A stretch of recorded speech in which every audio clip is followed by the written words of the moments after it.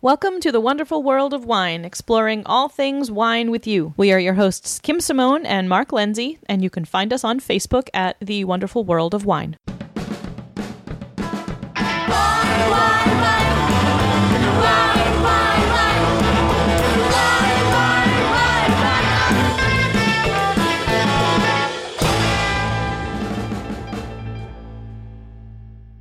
Hello, everyone, and welcome to the wonderful world of wine. We are your hosts, Kim and Mark, and every week we bring to you current topics and trends in the wine world that we gather together from all corners of the internet and a lot of the publications that we like to read.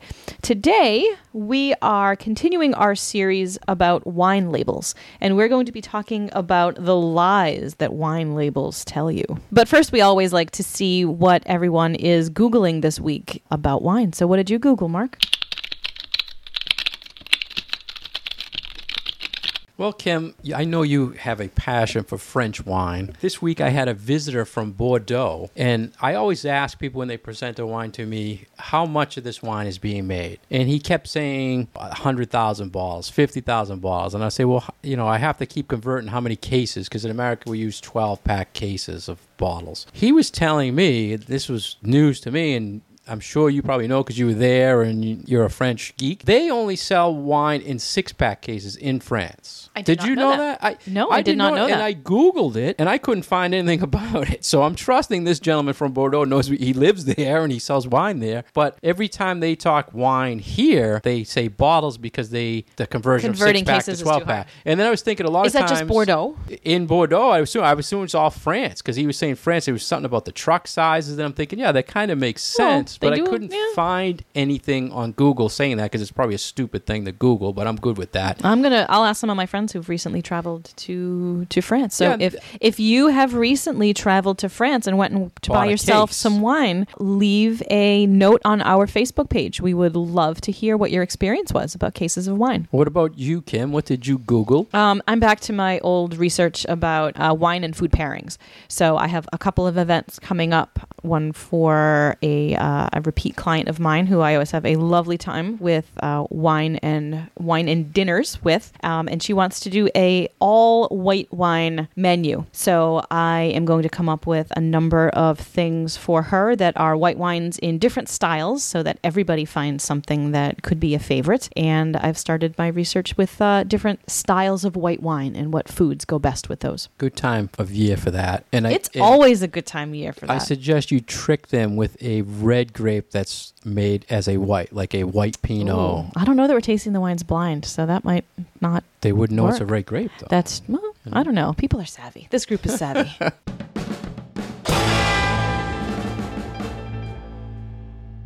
So this week on The Wonderful World of Wine, we're going to be talking with you about wine label lies. And they're not so much lies as little tricks, I would say. Ways to confuse the consumer. A lot of it is marketing, and a lot of it is just... I don't know, that wineries need a little wiggle room with what they put on their labels. What's your take on our list of lies here, Mark? Well, I feel the government says everything must be truthful on the label, and they approve it. So if it's on there, the government said it's okay to be on there. But I think what we're going to talk about here is what we're calling lies. Maybe things you must be cautious about, because the government says they're not lies, but they're things that are really not regulated that you need to be careful about. Previous show, we talked about the truths, and there were a few things we said can go both ways, and I think we're going to touch on a few of those here. The first one we'd like to talk about, Kim, is that it can be a real winery or it cannot be a real winery. So a physical vineyard, a farmer, that's one of the things I feel is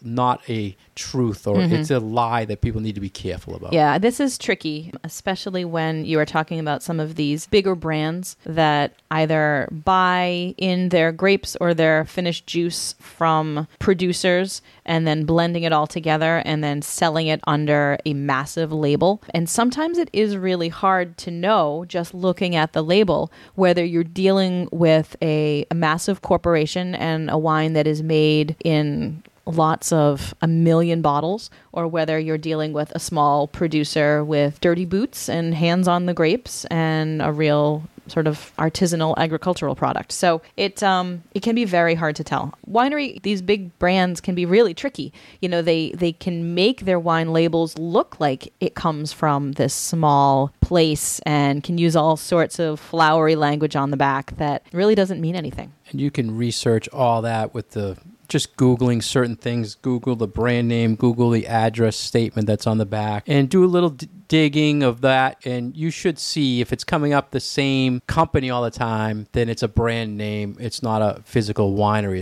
It's a corporate brand. It takes a little digging. Every once in a while, I get stumped because I think it's actually a winery, but it's a brand name, and it's just another part of a big cog in the system. So I can't speak for you, Kim, but I feel that it's a trick you have to be careful of, making you think that it's a winery with the little families picking these grapes, but they're making millions of cases. Right. I completely agree. There's so much romance tied up with wine and winemaking. And there have been surveys that have been done that say that, consumers consider wine to be one of the more natural products out there, that when most consumers think about wine, they have this image in their head that it is small producers growing grapes, giving them a lot of attention, and very hands-on. Whereas for a lot of cases, especially for these really ginormous brands, it really is this gigantic agricultural product, fields and fields and fields of grapevines that are being grown for really mass-produced wine. So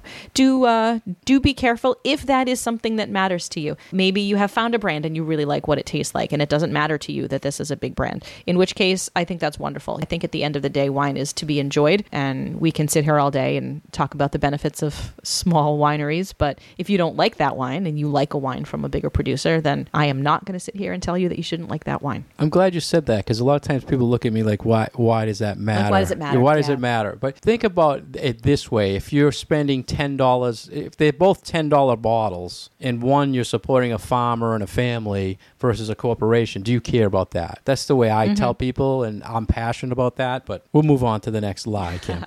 The next, we feel, is a lie on a wine label that in the United States is not a truth. It's the term reserve, but in the European label, this does mean something. But on American wines, if you see reserve on a label, it is not regulated. It does not mean anything. This is one of my favorites to talk about because it's an example of how the American system versus the European system is so very, very different. Because European producers put a lot of power behind that word reserve. There are added aging requirements for the wines.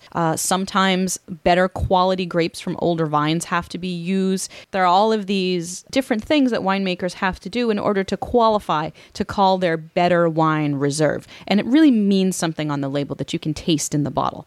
And for an American label, it just doesn't, it has nothing, means nothing. Yeah, so it's a marketing ploy. This term is something I feel they're lying to you because they want you to associate with the European reserve, and they know they can get away with putting it on the American label. Right. That's kind of it's like calling their bubbly champagne. Back to when you were talking earlier about real winery versus a virtual winery for our first lie topic. If they use reserve in the brand name, it's also a trick. So I don't know, name a winery and then put reserve after it. Reserve winery or this winery. It can be a trick to think it's like a special winery, but it's nothing. Like it's called, I don't know, Oak Hills Reserve Winery. Here's another one, Kim, that you have to be careful on a wine label. Estate grown versus estate bottled. This is a very tricky one. And I always have to, every time I hear it or I see it, I can think, okay, I got to check this. Which way do I go, It's good to double check. You want to be right. So estate grown, Kim could produce a wine using estate grown fruit that I'm growing in a totally different spot. But it's your estate. It's my estate. It's your estate. It's one property. You own it.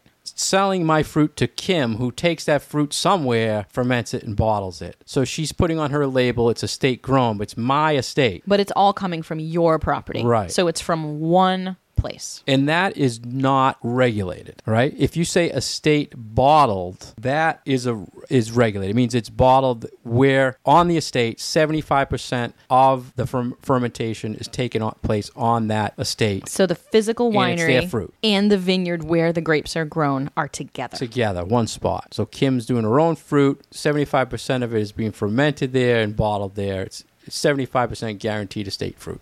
estate grown, you see it a lot. And people use that, say, oh, it's all estate grown fruit, but they could be shipping it a million miles and doesn't matter. It's kind of a trick, right? So just be careful of those two terms. This is another, instance where it's the word that carries the weight. So the word reserve carries weight, and the word estate carries some weight. Your mind automatically associates it with higher quality. So even if the truth there is that, yes, estate grown fruit is all grown by one particular grower, and estate bottled is, again, all of those grapes are coming from one place, but you kind of need to make the distinction. In Europe, Kim, Chateau, there's things that mean a lot. Mean something. Their yes. estate, so...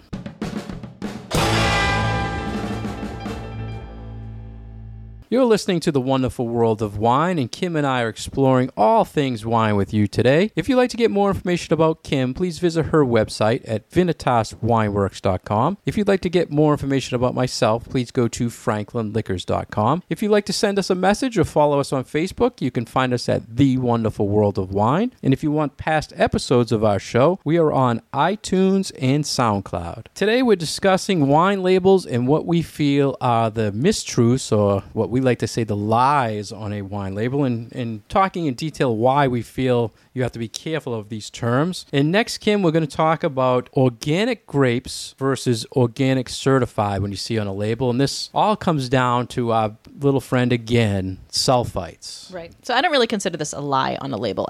I feel that it is confusing for consumers, however. So yes, you do see organic wines where you have the USDA organic symbol on the bottle, just like you would see it on your organic carrots or your organic chicken or whatnot. But then there is a separate category that only deals with how the grapes are grown. So you will not see the organic seal on wines that are made with organic grapes if that organic mindset didn't follow those grapes into the winery. So the winery door is really the differentiation between wines made from organically grown grapes and an organic wine. Yeah, I like you said, I don't know. Can you see this as a lie? The lie, I think, is when people think that they pick up something that says made with organic grapes, that it's a true organic wine, because the difference is a few things. And I can never find out. I've seen different percentages, but if I'm saying it's made with organic grapes, I can never find out what percentage of the grapes have to be organic. And I can never find out, once it's in the winery, do I have to be organic? So yeast, right, water. If I'm using Chernobyl water and nuclear it's still yeast, organic. And I'm using organic grapes, does it matter? It's still it doesn't, because it's still organically grown grapes, and I believe it's 95%. That's so many the different rule. Numbers. Really, I've seen the 95%. I've seen 75%. I don't know. I've seen it for other food products, and I thought that wine grapes fit into the 95. But no, that organic thing stops at the winery, so you can do whatever the heck you want with those grapes once it's through those doors. And if in the vineyard it was grown under certified organic practices, so the vineyard has to be certified by the certification agencies that certify organic produce. So as long as all of those things were followed, those can be called organically grown grapes. Yeah, but it doesn't matter what happens in the winery. That's another great point about the certifying agency, because if it does say organic grapes, they should have a certifying agency on there. Then you can research. Which is not the USDA. Right. There are a bunch of organizations that certify food products as organic. Which I also think, Kim, that it's not regulated by the government, because they only care about the USDA version. But those certification their places, own independent. But they are certified by the government. They are certified. Yes, they have to go through I was thinking, so research it, but like even the EU wines, that they have a million different certification agencies over there as well. So, but they usually have a little stamp. And matter of fact, the other day I met a guy from New Zealand, and he was saying the same thing. This is organic grapes, whatever. And there was he goes, look at the seal, and he turned it over, and my eyes, but the thing was so small. And I said to him, why wouldn't you put that on the front of the label? Use it as you're marketing. Proud of using organic, and then you have this teeny label on the back corner. No one even knows. It's such a selling point for so many people. You can look at it as maybe it's marketing, but this is something that carries real value to a lot of consumers. So, and we wanted to talk about, I had noted down about the lies on the label about sulfites. It having to do with, we're talking organic, so we might as well talk about it. If it says contains sulfites, I think the lie of this, I mean, it's true that it does, but the health version of it, I think, is just misleading. Right. Just because it's on the label doesn't mean it's necessarily bad for you. Unless you do have a sulfite allergy, in which case that's important. But I'm not allergic to peanuts. Other people are allergic to peanuts. So just because a product contains peanuts, that warning on there is to alert those people who have an issue with that food. It doesn't really apply to me. So I tell people to take the sulfite warning with a grain of salt, because for the majority of people, sulfites do not bother them. Yeah, and I agree. And that's why I put it on the list of the lies, because some people think this is just not true, but it's a truth on the label that can be interpreted as a lie. So we've talked a lot about the things that are required to be on a wine label, and most of this has to do with the front of the label. You see the alcohol level, you see how much volume there is of the wine, the name of the wine. But if you turn it over and look at the back label, there's all sorts of different information that can be on there. Some wineries put very, very minimal information about their wine on there, and other ones put like an entire, essay on the back. Sometimes it's data, sometimes it's tasting notes, sometimes it's just poetic language. So a lot of that information on the back label really should be taken with a grain of salt, because, winery owners, wine bottlers can't put a lie on there. They can't say, what can't they say? What's something that is... Can't say that this is an excellent wine, you should buy it. This is it the must best be wine from California. Yeah. You can't it has to be put a truthful statement. But you can get very creative with how you describe your wine on the back label. And the government, if you say descriptor of what it tastes like, they're not going to really challenge that, because they're not test tasting it, right? They're just checking the label for it. But you can't say anything to that's getting you to buy it, saying it's excellent. Or one time I saw, you probably saw this too, Kim, there was an Australian winemaker, and the wine label was called Bitch.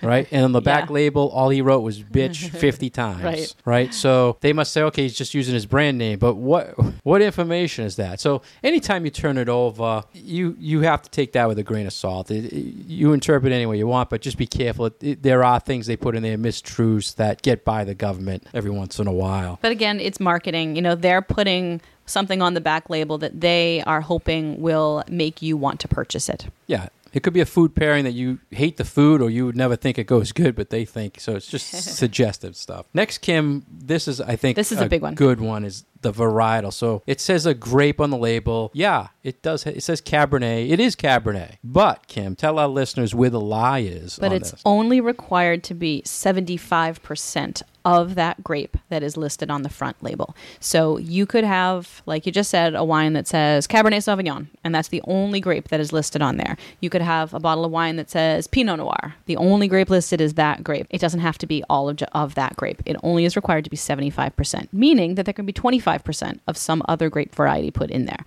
Now, we've spoken at length about blends, and that there is nothing wrong with a blend. What the lie is when wines are trying to trick you about style is really where I think this comes into play for people. Yeah, the true varietal character of a grape is when it's 100% of that grape. So this is why we always tell people it's important to tell us the brand you're drinking. If you say you like Pinot, what is the brand? So we know if it's 100%, if it's 75%. And that's why we always talk about those geeky tech notes, because the tech note generally would tell you how much percentage of the grapes. So if you have discovered a couple of wines that say Pinot Noir on the label, and you really, really like them because they're dark and they're full of jammy fruit, and you think they're absolutely delicious, but then it turns out that wine is 75% Pinot Noir and 25% Zinfandel or Syrah or Merlot or something like that, that is really doing you a disservice, I think, because yes, you really like that wine,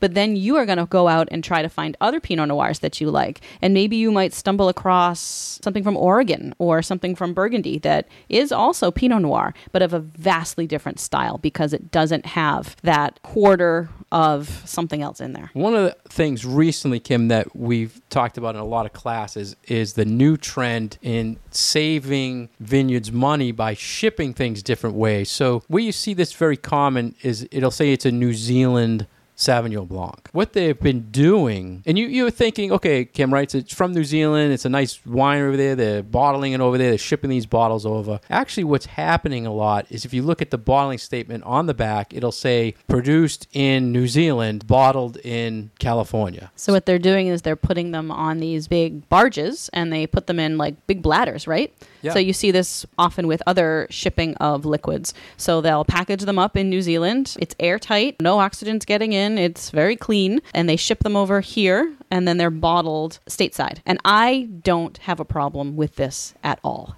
I think that this is actually really smart, both environmentally and for saving money, because glass bottles are really heavy. So if you don't have to ship all of those glass bottles along with all the wine in them, you're saving a lot of fuel. So I'm completely on board with this. Yeah, I've had wines, and it surprised me when I see it. I say, wow, that process that's being done. And it is actually the finished wine that's being sent over. Right. Where I think you could use this, and where I do it sometimes, Kim, is if it's the typical price point of a New Zealand Sauvignon Blanc is usually always the same. If there's one that he's bottling it, small production, and he's shipping those bottles over versus a guy who's making a ton of it and bagging it and sending it over, and it's the same price, I would go with that guy who's bottling it in New Zealand, shipping it over, and I'd pay that price. If that because makes you sense. think it's higher quality? A little bit better quality. They're putting more effort over there to get it to me, and at that price, I'm paying for the bottle. And you know what I mean? It could mean he's making less too. And he's making less, yeah, because he doesn't can't have ship over enough a to fill yeah. a big. So it's a kind of a quality thing to me too. And this is different from what we spoke about a few minutes ago about estate fruit, and it is slightly different than growing fruit and then trucking that fruit to a different place to be made,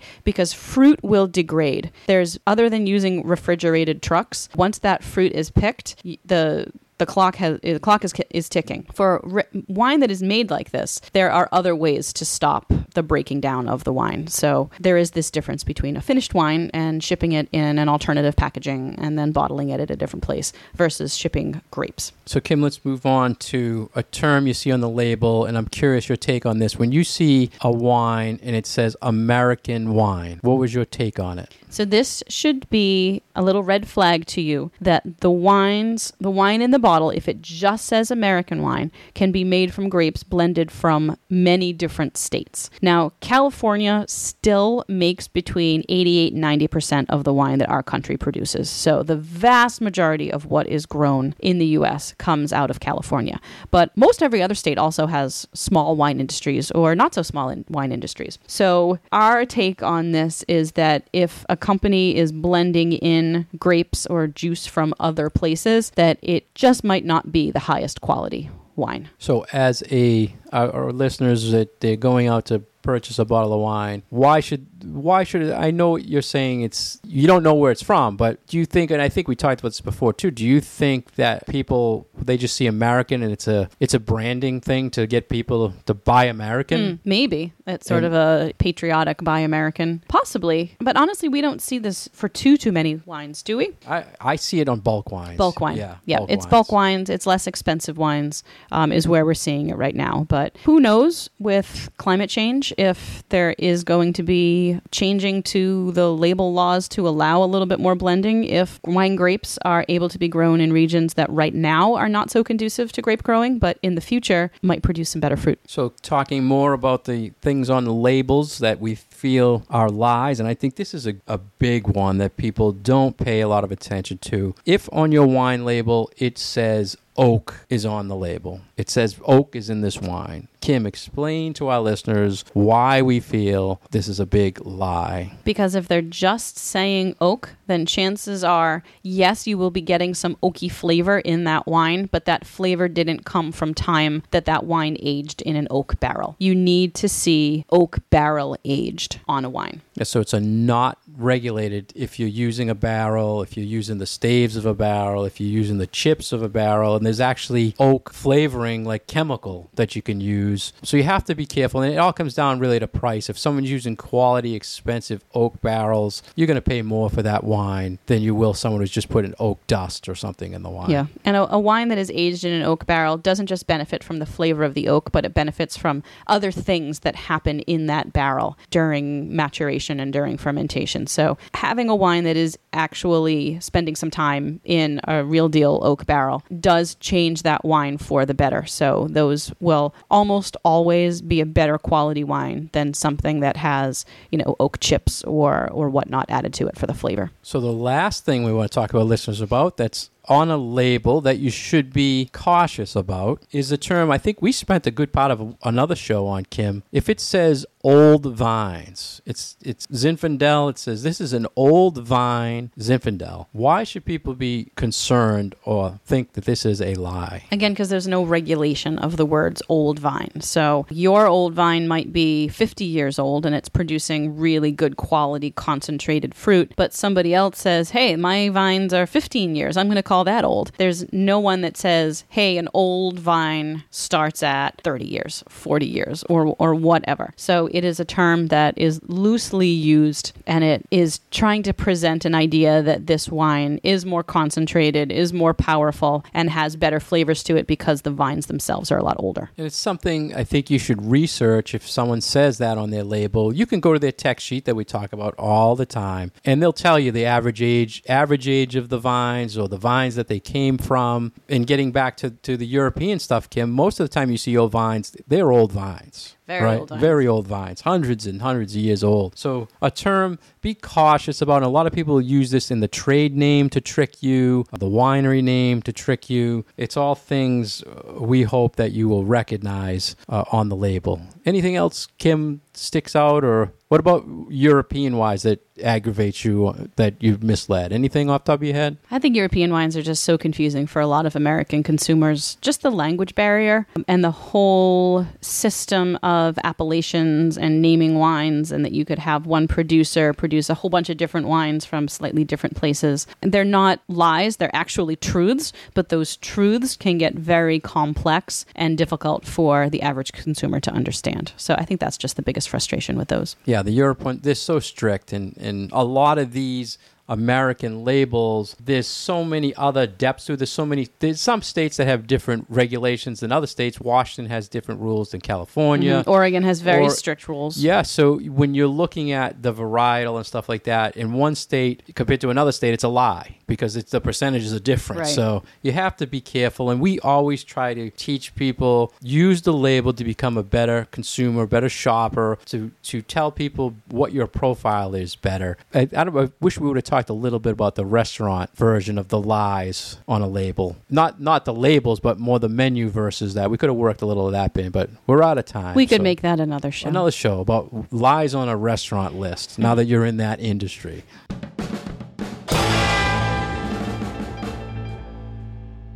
Thank you for joining us today. Kim and I have enjoyed talking wine with you. If you'd like to get more information about our show, you can find us on Facebook, The Wonderful World of Wine. We'd like you to follow us and send us any questions or comments. If you want past episodes of our show, please go on iTunes or SoundCloud. Cheers.